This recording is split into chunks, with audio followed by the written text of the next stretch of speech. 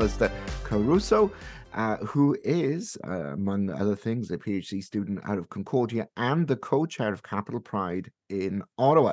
We discuss an article he recently published through LinkedIn and the Institute for Research on Public Policy called History Isn't Repeating Itself on LGBT Rights. And that is concerning. Now, how and why will be the bread and butter of our conversation a little later on.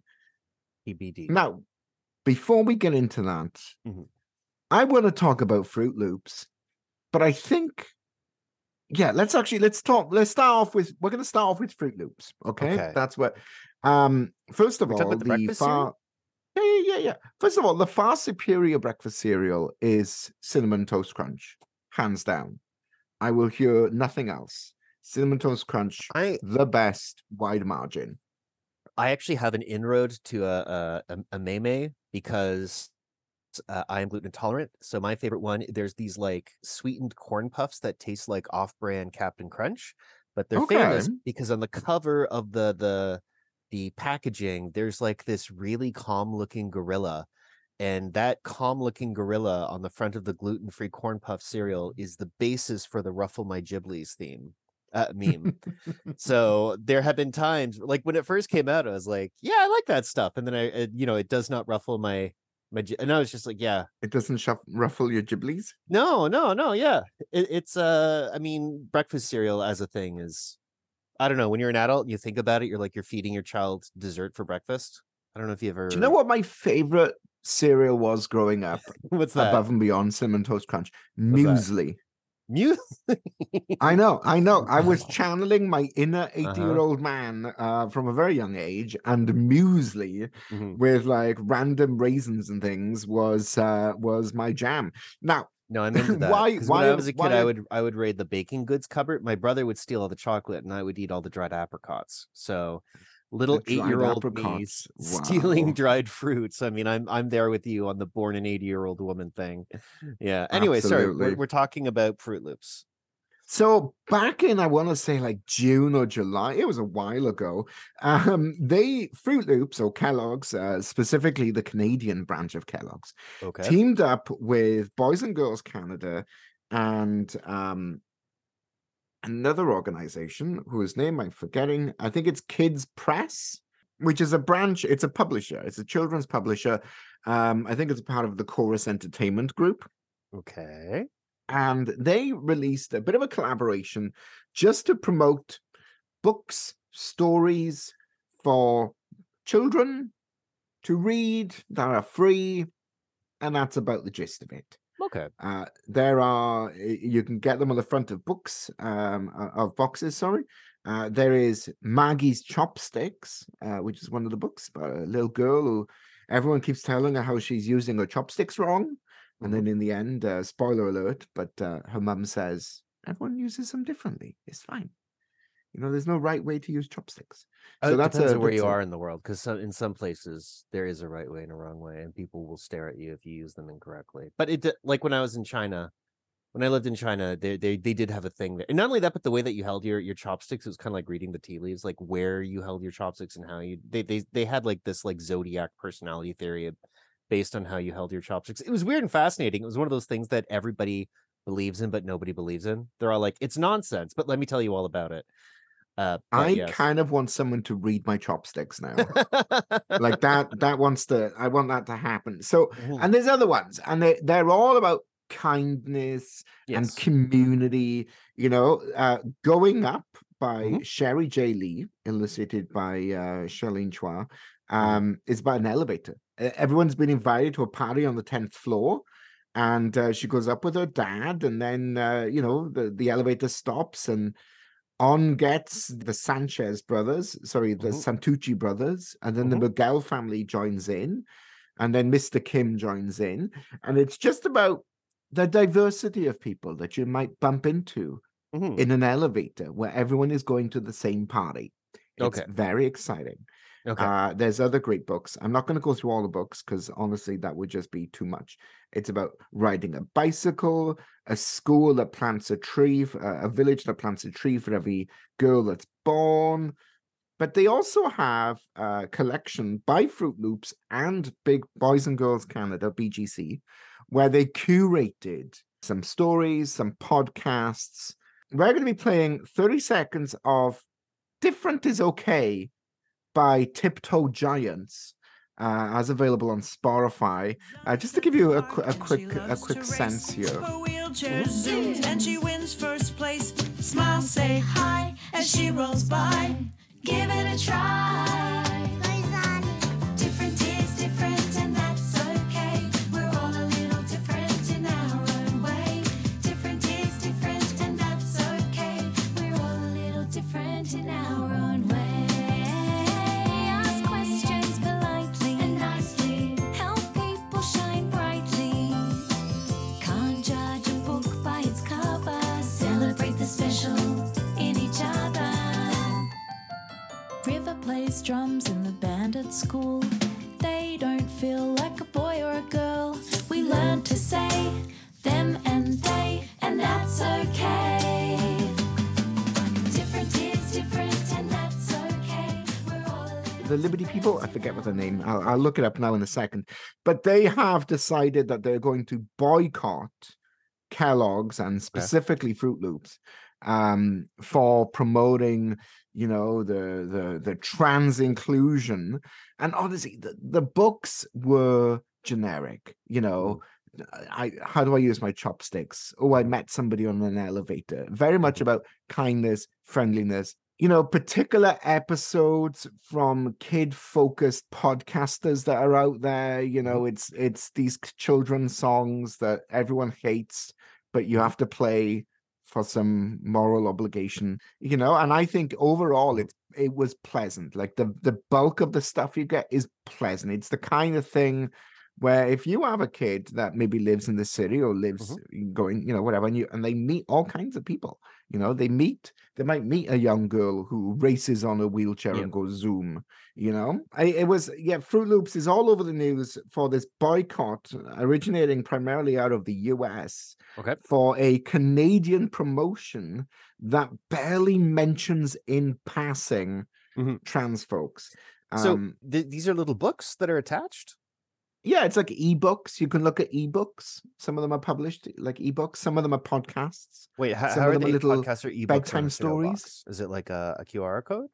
Yeah, it takes you to a website. Oh, okay. Well, okay. So here's my solution to that. Don't let your kid access that if you have a problem with it. Like it's really not. I don't know. I have very little sympathy because it's as an adult, it's really easy, especially if the kid's like 6 years or under, to control the media that they consume. It's really not that hard. When my brother had his kids, he hated children's music, but he did manage to find an artist who, you know, you can like print out your own music box paper strips. So this guy basically made music box versions of Rob Zombie and Metallica. And that's what my brother would listen to with his kids, because it was something they both liked. It sounded like a lullaby, but my brother knew in his heart that it was Dragula. So it's not that hard to find something that sort of cuts it both ways. And there are people from, I don't know, various religions, and they say, you know, this isn't very consistent with, you know, Judaism or Islam or Christianity or what have you. And they come across media for children. They're like, these are not the morals that I want to teach, or these are the morals that I want to teach, but I want them to look different. I want them to feel different. There are alternative media. You don't have to boycott all of Fruit Loops because you want your kids to consume something else. Just have them consume something else. It's not that hard. Well, what I will say to that is, I mentioned later in the interview, you know, we recently did our citizenship test. We've been kind of really diving in on what it means to be Canadian, and multiculturalism is foundational to Canada and being Canadian. It says so. They tell every immigrant that it is foundational. You know what I mean? Like, and that you don't put that in the study book without it being thoroughly vetted and reviewed. Not a fan of the music, but I also don't have small children, which is sometimes a blessing.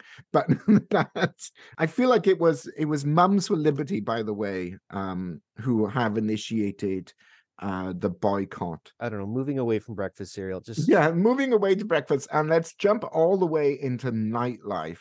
Okay. In London, the GAY or Gay Late Bar has finally closed its doors. Now, we've talked about this iconic British gay bar that's been around for a bajillion years. And we talked about in the pandemic that a lot of places really struggled. And you know what the nail in the coffin for this particular gay establishment? What was that? Construction. Oh, yes. Okay. Yeah. They just genuinely can't keep going now that there's more construction for, I think it was like condos or something across the road. And they were like, look, the way that queer folks gather and celebrate changes, less demand than there was before. And then there was the COVID pandemic that wiped out so many. They struggled through that. And then there was some recovery. And now they're just being strangled by construction. And the guy's gone, you know what? And enough is enough. I mean, like, it's sad, but there's intergenerational differences here on how people access club spaces. So obviously, if you're looking at the boomers, you're talking about discotheques. If you're talking about early Gen X, you're talking about the 80s dance clubs. If you're talking about late Gen X, you're talking about raves in the 90s. If you're talking about, early millennials, you're still talking about the club scene, but then things kind of taper off because over time, the number of people who go out to nightclubs on the weekend has sort of dwindled. We don't have the dance culture we used to. We don't have the discotheque culture that we used to. And it's just different people have different interests in different things. The number of young people who drink when they go out has gone down. There's all sorts of numbers on that. There's numbers on people who stay in more, who actually there's also an epidemic of friendlessness among younger people, and I've gone out to clubs by myself, but that's because I just really like dancing and I knew a good club where I felt safe, so I would just go. But most people don't have that in them. Most people would never go to a club by themselves. So I mean, it's just some of this is just club spaces are dying because clubbing is dying. The dance halls that sort of started as a thing in the 50s and 60s and sort of peaked with the disco era, that culture of the West, well, at least in North America, is dying out. And it's shifting to festivals. So if you've ever seen a music video for something like Scooter, and you see these giant outdoor spaces with like 10,000 people, and they're doing this weird Dutch style of house dance called Gabba, and they're all they're all doing this out in the field, or they're doing the shuffle, or they're doing jump style, or they're doing all these weird like house style dances. That's the kind of thing that happens like twice a month. The kind of local bar that you can just be like, I don't know what to do. It's Saturday night. There's a local bar. Let's pop in and see what's happening. That culture is dying, and it's sort of moving towards a special event kind of culture. And people don't go to bars the way they used to. People will, like you and I, we've gone to pubs for a meal. But when was the last time you and I went out for a drink, just for a drink? Yeah, well, it all sparked off when there was a tourist from Surrey well, goes by the name of Bucky. The details beyond that are less important to the story. But this individual went to a bar that historically was a gay bar that transitioned to an anything goes bar, and then recently transitioned to just a bar. I'm not going to say a straight bar because they don't advertise themselves as heterosexual establishment. They're just a bar who no longer targets the LGBT community. This tourist from Surrey went into the bar in Victoria and basically announced his presence as a gay man, and local patrons took umbrage to that because they felt that he was interrupting their good times and basically told them where to stick it. And one thing led to another. The staff of the bar didn't really step in to protect him too much. They basically said, just step outside and the problem will go away. And then eventually it all turned into it was a to-do, but it's not the kind of story that we would normally cover because it's patron goes to bar, has negative experience, nobody got hurt. It's not it's shocking, not an exciting front story. page cover. Yeah, exactly. Yeah. But what it did do in Victoria is spark a conversation about the fact that there are no more gay bars there. And this is a growing story. We've been covering this basically since 2015. The sort of shrinking number of gay bars across Canada, and I would even argue across sort of, you know, the Anglosphere in general, gay bars have been sort of disappearing. And this is partly it is that intergenerational difference of people are just not going to bars the way they used to. Some of the people are just not going out the way they used to. And you're right, the pandemic and the lockdown really kicked that one while it was down, basically. And then there's also the issue of sort of general acceptance. A lot of people feel they don't have to go to a gay bar. They may prefer to go to a gay bar.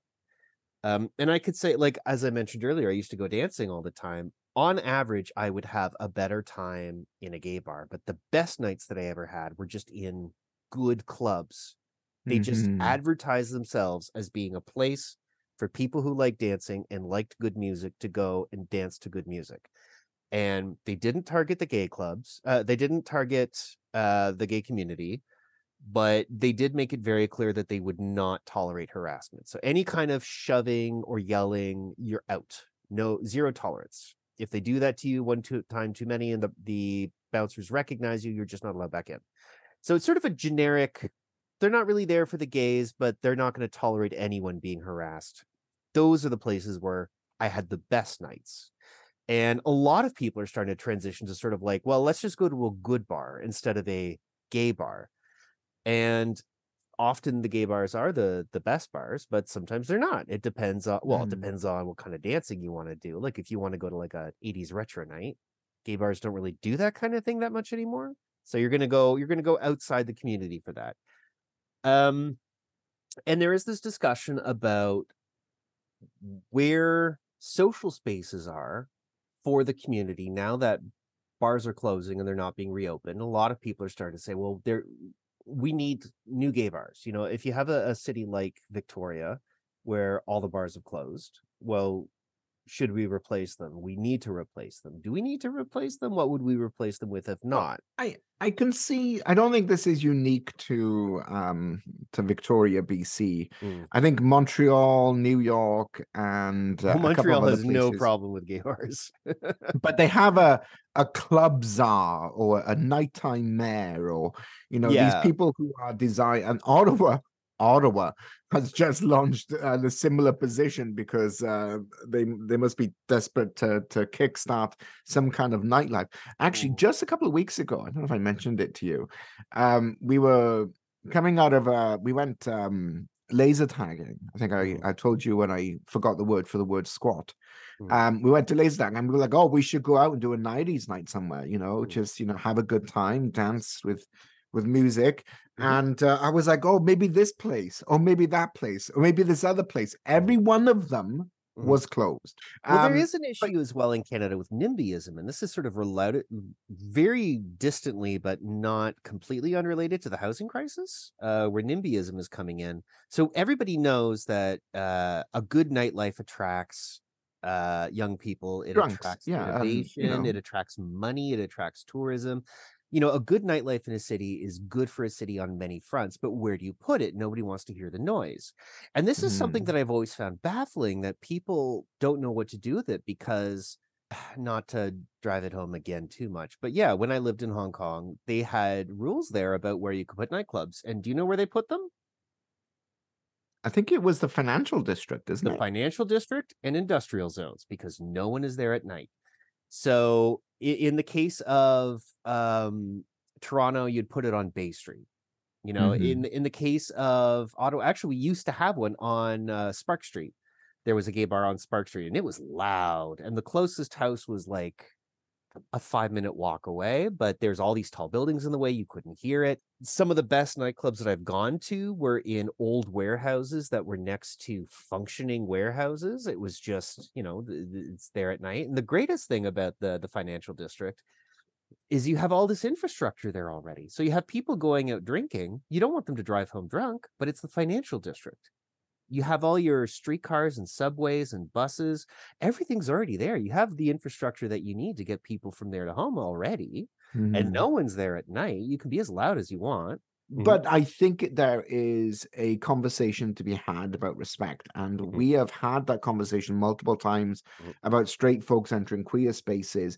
And I'm wondering if we put much thought into queer folks entering straight spaces. All right. That's all we've got time for. Non-queer spaces. Non-queer spaces. I mean, a maternity ward, I would say. And even then, like, there's not many places that I would call heterosexual spaces. I mean, you're pretty solid there, the maternity ward. Like, there is, it would be exceptional. All right, this is Jane Birkin, a new track by Mika. And after that, we have the conversation with Francesco McAllister Caruso. And we will be back briefly at the end of the show to wrap up some other news.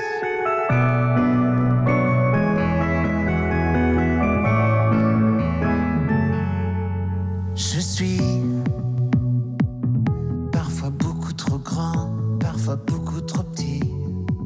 Je vis souvent m'effaçant, peu importe où je suis. Libre, libre, libre comme l'air. Vivre, vivre à ma manière. Libre, libre, je sais pas faire. Moi, je suis pas à l'aise dans mes blue jeans. Je rêve d'un amour à la Birkin. Tous ces regards qui m'assassinent. J'ose pas sortir de la piscine. Pour vivre mon rêve jusqu'au bout. J'aimerais seulement me dire que je m'en fous. Je suis pas à l'aise dans mes blue jeans. Je rêve d'un amour à la Jane Birkin. Cette nuit, je suis un enfant qui danse, je suis un homme qui s'oublie. Tant pis, si mes bras se balancent, tu te moques et tu ris. Libre, libre, libre comme l'air. Vivre, vivre à ma manière. Libre, libre, je sais pas faire. Moi, je suis pas à l'aise dans mes blue jeans. Je rêve d'un amour à la Birkin. Tous ces regards qui m'assassinent. J'ose pas sortir de la piscine. Pour vivre mon rêve jusqu'au bout. J'aimerais seulement me dire que je m'en fous. Je suis pas à l'aise dans mes blue jeans.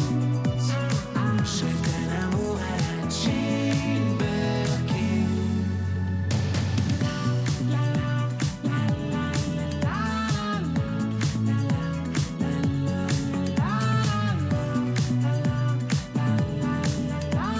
Jane Birkin. Je suis pas à l'aise dans mes blue jeans. Je rêve d'un amour à la Birkin.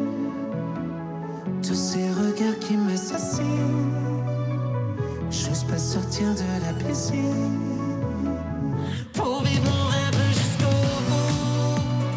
J'aimerais seulement me dire que je m'en fous. Je suis pas à l'aise dans mes blue jeans. Je rêve d'un amour à la Jane Birkin. Je suis pas à l'aise dans mes blue jeans. Je rêve d'un amour à la Birkin. Tous ces regards qui m'assassinent. Je rêve d'un amour à la Jane Birkin. Francesco McAllister Caruso, who is PhD student studying trans folks in Canada, as well as, I mean, honestly, I'm amazed that you're clocking more Via Rail mileage than I can dream of. Commuting between Montreal and Ottawa, as you are both at Concordia and the co-chair of Capital Pride in the city of Ottawa. Mouthful of an introduction, but I am thrilled to have you join us. Thank you for having me, Luke. I'm happy to be here as well. Excellent. Now, when I first saw this article, and I saw it through LinkedIn, and it's history isn't repeating itself on LGBTQ rights. That is concerning. You published it through the Institute for Research on Public Policy, like I said, on LinkedIn. I feel like that is concerning. It's not the biggest understatement that I've read in a while, but it certainly stood out. So just for our listeners who haven't read the piece, why why isn't history repeating itself on LGBTQ rights?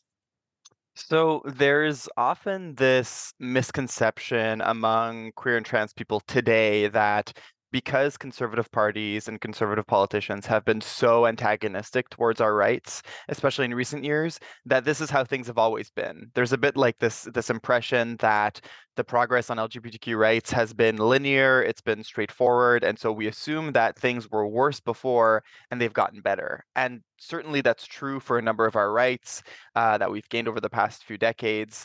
But really, conservative politicians' attitudes towards LGBTQ rights have changed drastically over the past 4 decades. So in my article, the example that I talk about, or the element that I talk about specifically, is the use of the notwithstanding clause, and how conservative politicians, especially in the 80s and 90s, when there were a lot of court cases that were coming out in favor of queer and trans people, conservative politicians really resisted calls to use the notwithstanding clause to go back to the status quo and prevent queer and trans people from having their rights implemented.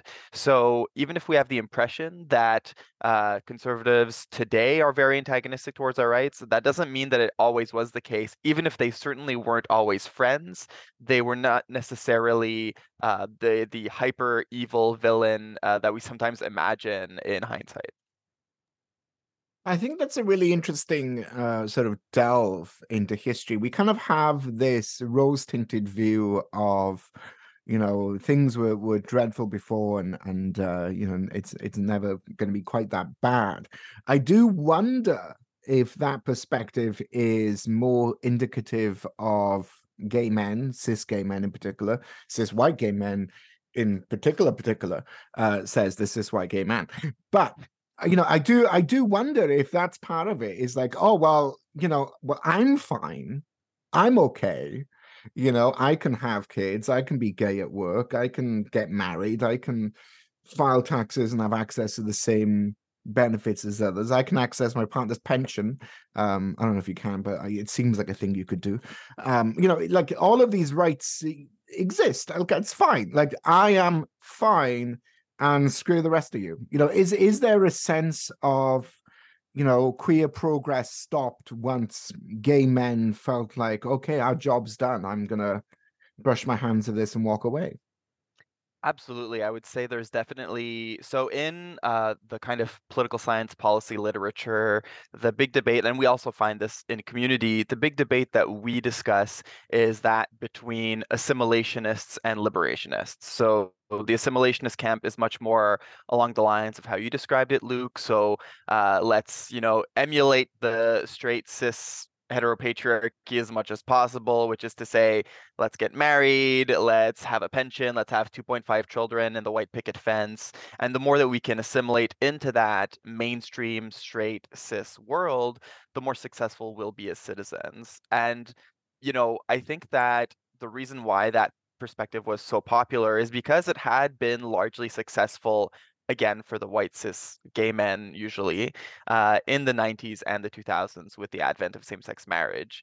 The other camp, the liberationist camp, which is more in line with trans rights, sex worker rights, bringing in racialized and BIPOC folks to the forefront of the movement because they've always been the ones leading this work. That camp has been more or less neglected by the mainstream LGBTQ rights movement. And now today, we're kind of seeing a bit of a reversal in the sense that we've gotten same-sex marriage, we've gotten all of those economic benefits if you're in a couple, we've gotten our anti-discrimination legislation, and yet, despite all of this, despite the anti-discrimination approach being very well entrenched in the Canadian legal system, we're still today seeing conservative politicians who want to dismantle that. So I think it has been a bit of a wake-up call to folks who are maybe more in the assimilationist camp, for whom things had been going very well up until now. We're now seeing, oh, wait a second, if we don't actually stay vigilant, if we don't actually keep actively defending our rights instead of just passively assuming they're going to continue into the future, we may be in for a rough ride, and it may the rug may be pulled out from under us if we don't pay more attention to what's going on. I think that's a really I mean, it's an interesting take. And I do wonder, for our listeners, even me, I'm thinking about, how am I worse off now than I was a year ago? And, it may not be me personally, but if I lived in Saskatchewan and I had a trans child, then yes, I am worse off now than I was a year ago. Because regardless of what my child would want, they can be outed at school. And that is not the case that it was 6 months ago. And I think that the legislation is happening, it is rolling out. With every successive leadership election that we've had in the Conservative Party, the social conservatives have really been flexing their muscles. So now, today we have the federal conservative leader, Pierre Poilievre, who I want to make clear, has been very clear that he's not interested in reopening the abortion debate. However, he has been very willing to kind of send these signals that he has the social conservatives on side, which kind of brings us to the second part of your question, which is how does this compare to the abortion issue? So really, the abortion issue has always been a bit of a helpful tool to the Liberal Party, especially when it feels like it's slipping in the polls. So it'll try to beat the Conservatives over the head with the issue of abortion to gain votes. And that has been more or less successful, depending on the election. Like you said, in the mid 2010s, it was more successful than it was towards the end, the last few elections that we've had. But really, the difference here between the abortion issue and trans rights specifically is that abortion is widely accepted by the Canadian population. So ever since the Morgentaler decision that struck down the criminalization of abortion, Canadian public opinion writ large has been very in favor of allowing people who need it access to abortion services. And it's been, that's been kind of the consensus, even among the centrist wing of the Conservative Party. Certainly, they don't want to reopen the debate, even if the social conservatives want to. With trans rights, on the other hand, the public support is much less entrenched. It's much less long-standing. So trans rights in Canada really picked up steam in the mid-2000s when we started seeing anti-discrimination legislation add the mentions of gender identity and gender expression as prohibited grounds of discrimination. So sexual orientation had been protected in the 90s, really. That's when case law really recognized sexual orientation as a protected ground under the Charter's equality rights, but trans rights took a little bit longer to develop. And so they haven't gotten internalized by Canadians as being as much of a Canadian value. So when you look at public opinion for same-sex marriage, for example, the vast majority of Canadians are in favor of it. But then when you look at, for example, right now, the issue of trans inclusion in schools or trans affirmative school policies, public opinion is not at the same level at all. And so I think conservatives are sensing that even if it remains to be seen if federally it'll be a winning subject next election, but conservatives are willing to bet their chances on trying a new strategy out that may please their social conservative partners. That's what I was thinking. I was wondering if parental rights, which is how it's been framed in the conservative dialogue, is, not only just a dog whistle to that social conservative base, but also, and I hate to say it, a softer target, an easier target. Trans kids are maybe, it's in terms of just numbers of Canadians, 1 in 100 people are trans-ish according to the census, give or take. And when we think about kids, that's an even smaller percentage. So it is a tiny number of people who are actually impacted and able to make it personal. But yeah, maybe they've gone for a smaller target, a softer target. But I'm not convinced that going for and channeling that social conservative progress and aiming at trans kids is really the solution.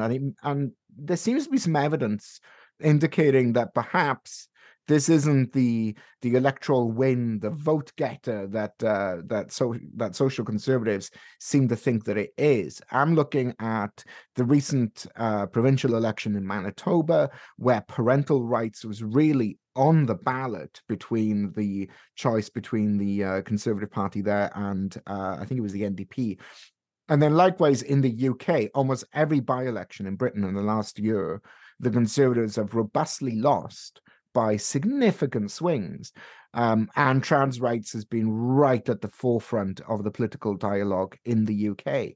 So it seems maybe we're just starting to get an inkling now that this isn't going to work. But is that fast enough? Is electoral change, electoral consequences fast enough, or are we still losing out in the meantime? And I'm referring here to the use of the notwithstanding clause and kind of coming back to your core piece. What do you think? Do you think that will the will of the people win out, and will that be quick enough? I'm certainly hopeful. It's definitely true that there are some signs that the parental rights agenda may not be as potent as the Conservatives are hoping. I want to preface this with the fact that there are public opinion polls out there that show that there actually are quite high levels of support for arguments around parental rights.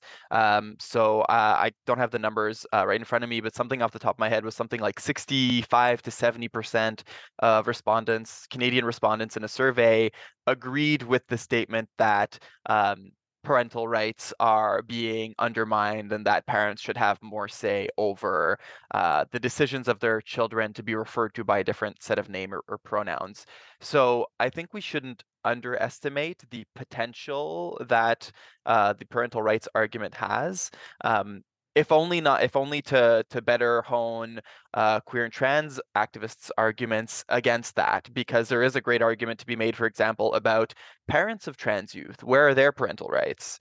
But I digress. So I think we're definitely seeing certain jurisdictions fail on the argument with trans rights. I think the caveat with that is also that parental rights or attacking trans rights have sometimes been used by conservative politicians and parties who are already on the way out. So your example of the Conservative Party in the UK, who has been there, who's been in place for quite a number of years, and who's seen a lot of drama and not always the best news coverage of it. I think that they may have been trying to use trans rights as a lightning rod, and it just wasn't sufficient to dig them out of their hole. But certainly you're seeing, for example, in Saskatchewan, where the notwithstanding clause was used, the public really, there is a strong level of support for that measure. In New Brunswick as well, where this type of bill originated, there is considerable levels of public support, so much so that the Premier of New Brunswick, who is the one who introduced this type of policy in the first place, felt confident enough to threaten a new election. He basically called the bluff of his more moderate members in caucus and said, "Oh, you don't think this is a winning issue? I think it is. I'm ready to call an election if you want to test this out." So I think it remains to be seen exactly how powerful it is as an argument to convince voters. But certainly the concerning part is it's less the argument that's being presented, though that is, of course, concerning, but it's more so the processes that we're willing to follow to achieve, to implement that argument. So the use of the notwithstanding clause itself was very controversial in the past. So conservative governments across different provinces and even federally have been very, very reticent to use the notwithstanding clause because they know it's going to it either indirectly implies or overtly acknowledges that it is trampling on rights. Like that's the whole point of using the notwithstanding clause, is that you're saying this legislation is going to operate notwithstanding a set of rights. That used to carry heavy political consequence. It was very rarely invoked. And now you're seeing, to be honest, conservative governments, because we're not seeing left-wing like NDP or centrist liberal governments use it. It's very much a center-right policy plank that they've been willing to use on a number of issues. So we saw, of course, Quebec, which has been the province that has used the clause the most in history for cultural and linguistic reasons as well. But even in Ontario with Doug Ford, who was willing to use it, there are signs that the social landscape or the political landscape that had prevented politicians from using the notwithstanding clause is shifting, and it seems that the public is at the very least becoming less distressed with its use, if not not opposing it entirely. So there is certainly a lot of work to be done to make sure that the rights that we have gained don't go back to a political argument when it has been settled case law for quite some time now. I mean, I think your reference to settled case law reminds me of the recent overturning of Roe v. Wade in the States.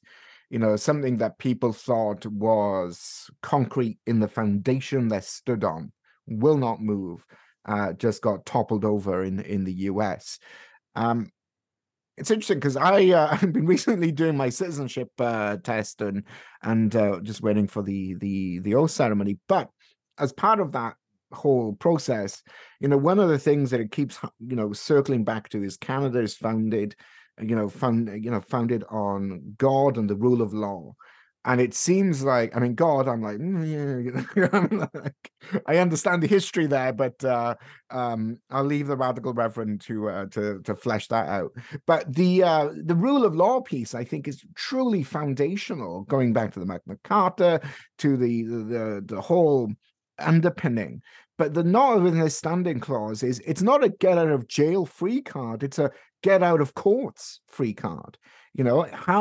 How is it that Conservative premiers and the Saskatchewan Party are able to just run roughshod over the courts? Have they been made toothless by this? That's a great question. So to get a proper understanding of the notwithstanding clause, I think it's important to understand how it came to be in the first place. So when Pierre Trudeau Sr. was pushing for the repatriation of the Constitution in the 1980s, which would lead up to the adoption of the Canadian Charter in 1982, he was really the one pushing for a set of entrenched rights that were enforceable by the courts. So prior to the Charter, Canada had what we call the Bill of Rights, which was a bill recognizing broadly similar rights as the Charter does. However, that one was enforceable by Parliament, which meant that if Parliament wanted to contravene it, there was really no one that could tell them they couldn't. And so Trudeau Sr. was very adamant that the courts had to be the arbiters, so that way politicians could not, just supersede them willy-nilly. And the Conservative premiers, or many premiers, not just Conservatives, but especially Conservative premiers at the time, were very reticent to allow what they saw as parliamentary supremacy kind of wither away.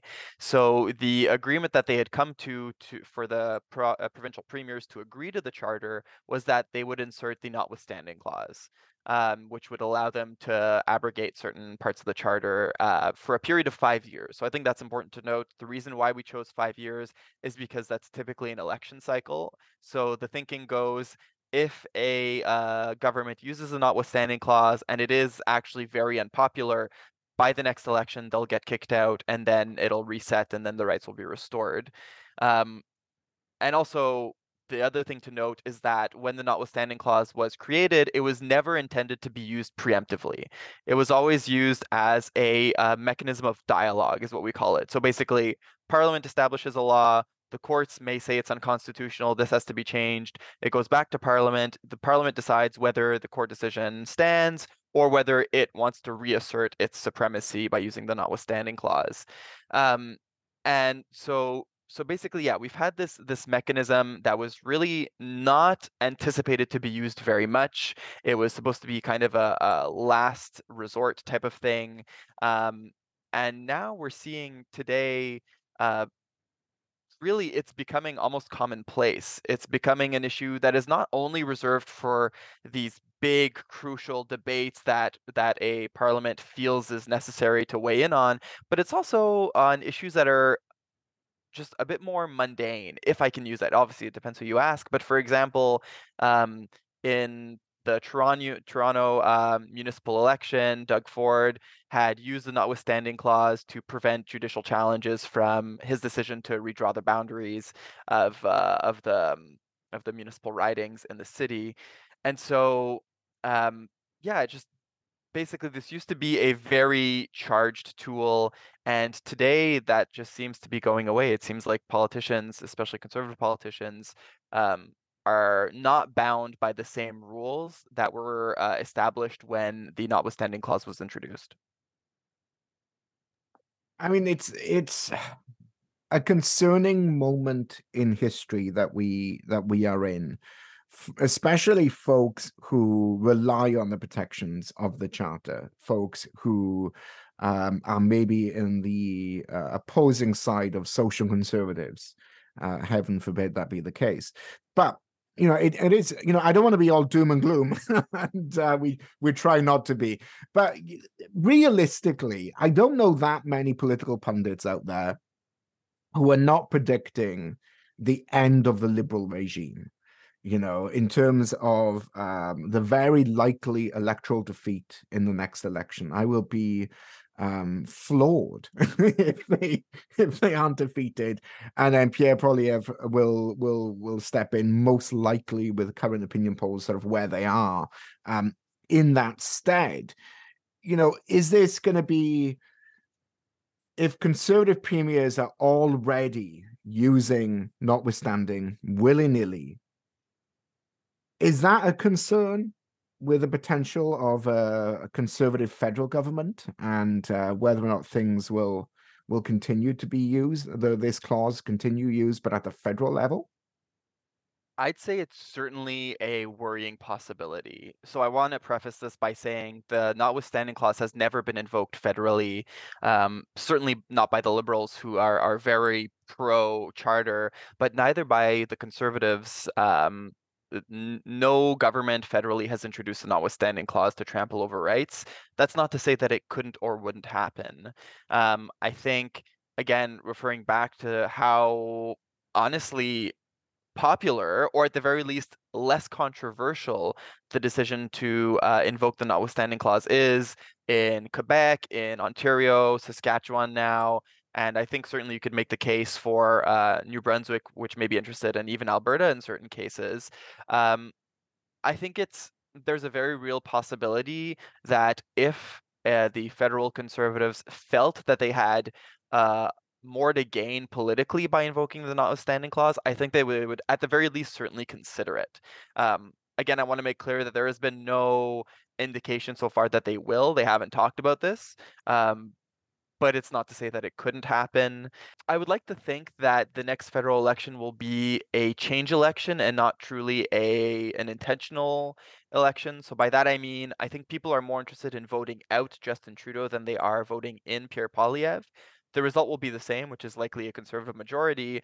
But I think that the intentions that voters ascribe to their choice is very important as well, which means that if the federal leader did overplay his hand and did invoke the notwithstanding clause, that may be a bridge too far for a lot of voters who just cast their ballot for the Conservatives simply because they didn't want the Liberals to be in, but they weren't necessarily ready to endorse a wholesale dismantling of queer and trans rights. I think you're absolutely spot on. I have been I'm in Orleans, which bleeds red, literally. It is a liberal stronghold. And I've talked to a lot of young folks, early 20s, and they have every intention of voting conservative. Young queer folks, young folks who I would never have guessed would have voted conservative. And it seems like there is that paradigm shift happening, that people are tired with the government in power. As far as I'm aware, in parliamentary democracies, no one has ever survived more than 3 terms. And so it is truly exceptional. And yeah, the sands are shifting, but hopefully the sands of law and order don't shift with it. Hopefully we can rest our feet on the concrete foundations of our charter, constitutional rights, and social norms. And fingers crossed some of those social norms will survive a little bit longer than this particular government. Thank you so much, Francesco, for joining me. It's been an absolute pleasure chatting with you about this. And hopefully we'll have you on the show as further news and politics develop. I would love that. Hopefully more cheery stuff to discuss next time, but I would love that. Absolutely. All right. We'll be back just after this.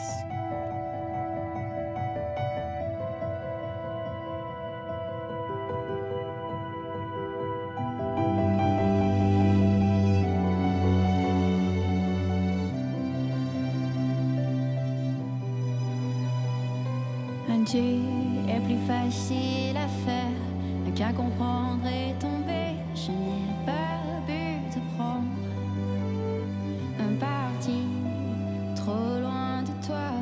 Et j'ai voulu te manquer à tes yeux fins d'exister. Et au sud de mes peines, j'ai volé loin de toi pour couvrir mon cœur d'une cire plus noire que tous les regards lancés à mon écart. J'ai tenté de voler loin de toi. J'ai tenté de voler loin de toi.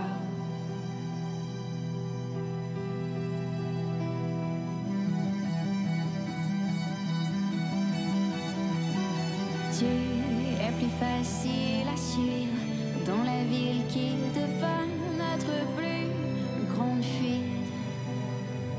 Et moi, étendu dans ce lit, je contemple ce que je t'ai donné de ma vie.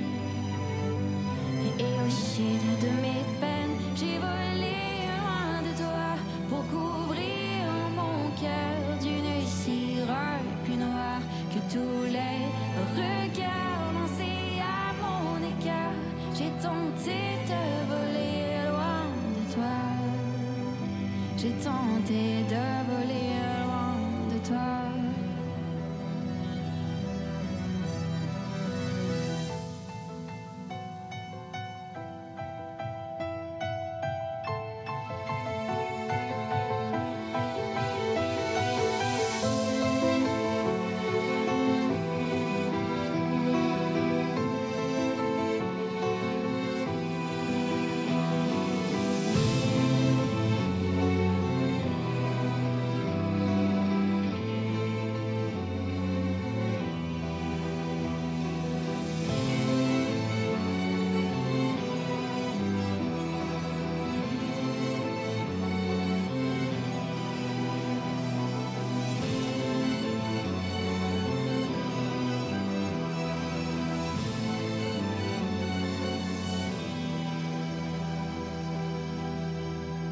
That was C'était Seulement Romantique by Cote de Paret, and folks will have to Google that to make sure I pronounced it correctly.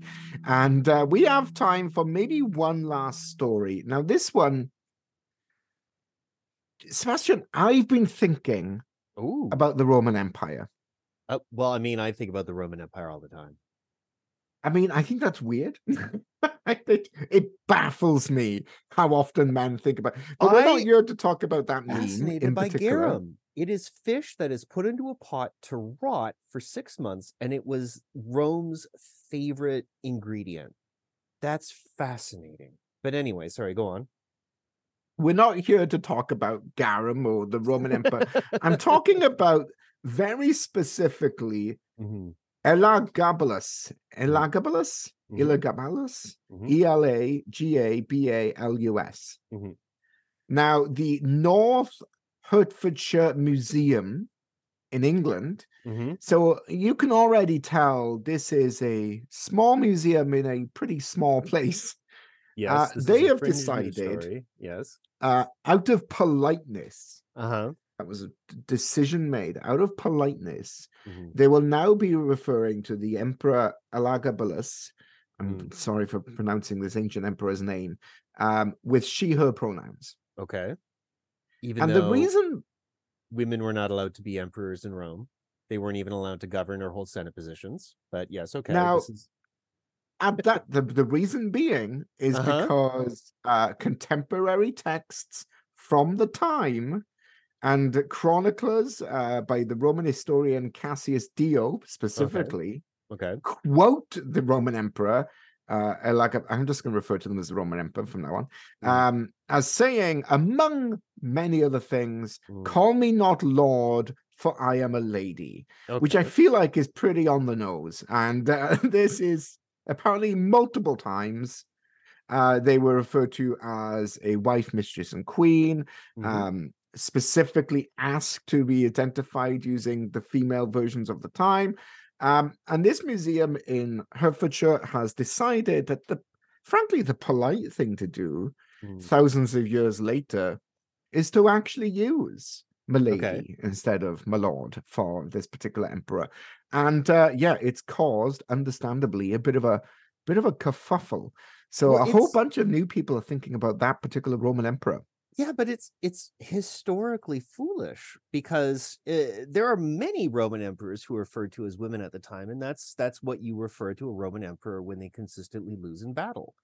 It was considered effeminate to be a bad warrior, and this Roman emperor in particular, or multiple Roman emperors really, because they were more focused on diplomacy and trade and less so on conquest and expanding the borders, were openly called women in their time. And some of them were like, well, fine, I'm a woman, I don't care, like, whatever, call me what you want, I'm still the emperor, I'm still more powerful than you, go stick it, and I'm not sure that this is a good instance of a historical rereading of a man actually being a trans woman, because but is it a historical rereading, or is it maybe we finally listened? When the emperor is saying, I am not a lord, I am a lady, it doesn't get hugely more clear cut than that. The Senate would have ejected him if he was a trans woman. Like, the context matters. We're not going to settle Roman history today. Yeah. And we've got a whole lot more of you thinking about the Roman Empire than were before.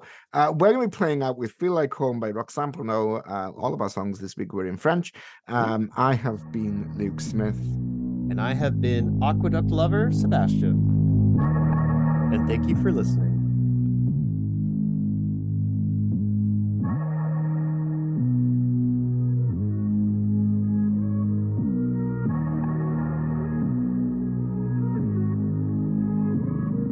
La musique est forte, puis l'appart est ben plein. Ça sent la plainte faite par les voisins. J't'ai vu rentrer, on s'est souri. Tu sors de où, puis t'es venu avec qui? T'as fait couper tes cheveux, c'est extrêmement joli. Ça fait longtemps qu'on s'est pas vu, mais t'es pas quelqu'un qu'on oublie. Ça date de loin, mais je t'ai reconnu. Tous tes mouvements sont poésie. À soir t'es belle, puis tu parades sans aucune retenue. J'adore ça parce que tout le monde te regarde. Je te donne un plus pour la tenue. Je suis pas déçu que tu sois venu.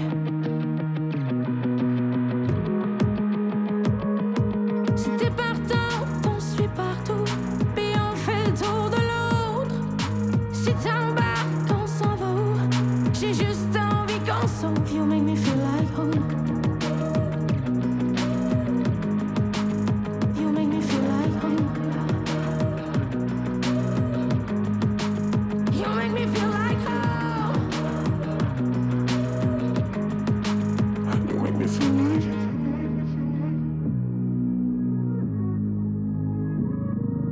non, ça tombe bien que tu sois ici, puis que tu sois seul ce soir.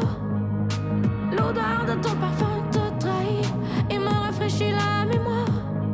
Parce qu'à la seconde où je t'ai senti me frôler dans le noir, tout s'est éclairci, faut s'enfuir d'ici.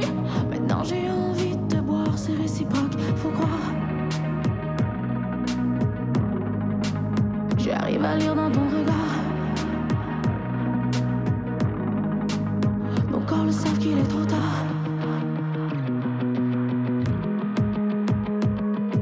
Si t'es partant, on suit partout, puis on fait le tour de l'autre. Si t'embarques, on s'en va où? J'ai juste envie qu'on sauve. You make me feel like home.